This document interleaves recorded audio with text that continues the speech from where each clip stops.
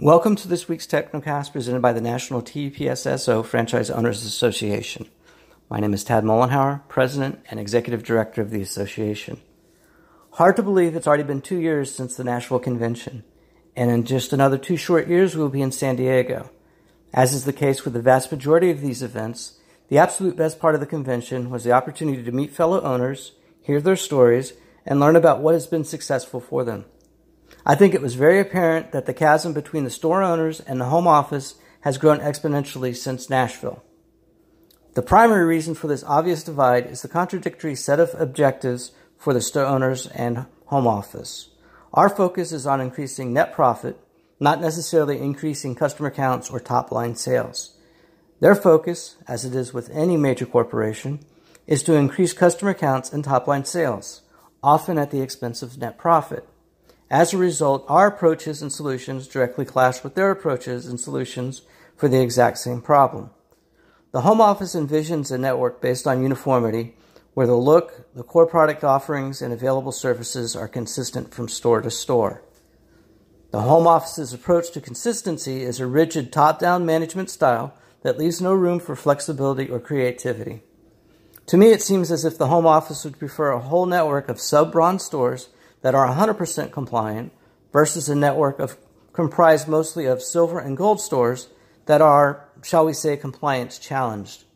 Boxes must be checked, paperwork must be completed, and we must follow the edicts issued from San Diego in order to be considered a successful franchisee. Transparency is another area where the home office is underperforming.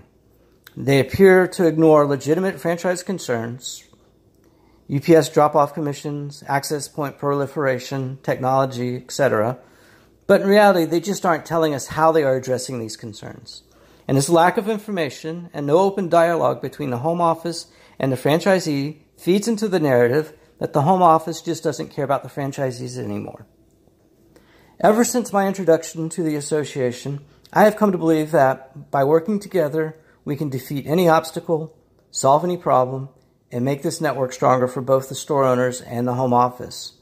This is, of course, just my opinion of what can be done to narrow the gap between the franchisees and the home office.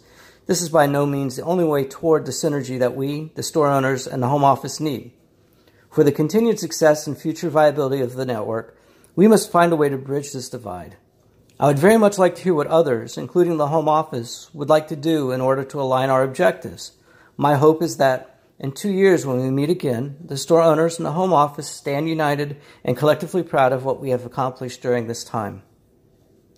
Have you heard this before? Most of this comes from the Voice article I wrote 2 years ago regarding the Nashville Convention.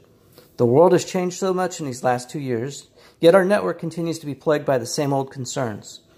The optimist in me believes that change is possible, if only someone in San Diego would actively engage with the association and store owners to address the well-known issues and work toward mutually beneficial solutions. The realist in me believes that change is not possible unless someone in San Diego shows the courage and the fortitude needed to challenge the corporate status quo and publicly address the big brown elephant in the room. And the cynic in me believes that San Diego has an established record of showing indifference and an uncanny ability of procrastination when it comes to addressing the concerns of the franchisees, as evidenced by the following excerpt posted July 27, 2007, regarding the UPS Store MBE 2007 convention in Las Vegas. The franchisee's summation of convention. The convention was totally stage managed, according to one attendee. Everything was unbelievably controlled.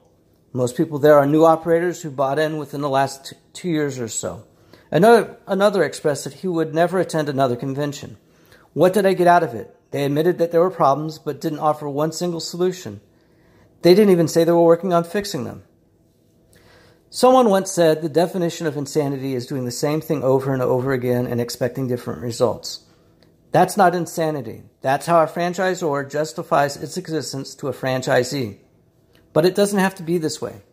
We, San Diego, the association, and store owners can change the current trajectory of the franchisor-franchisee relationship and bridge the chasm that divides our two sides of the network.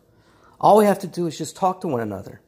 No demands, no prerequisites, no edicts, and no intimidation.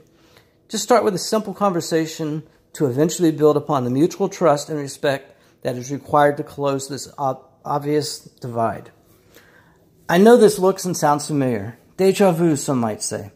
But once again, I will look upon this chasm and reach out to the other side by saying to San Diego, hello, my name is Tad Mollenhauer. I am an MCO, a co-op president, the president and executive director of the National TUPSSO Franchise Owners Association.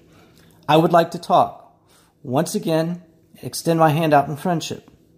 Can we talk? San Diego, will you please respond?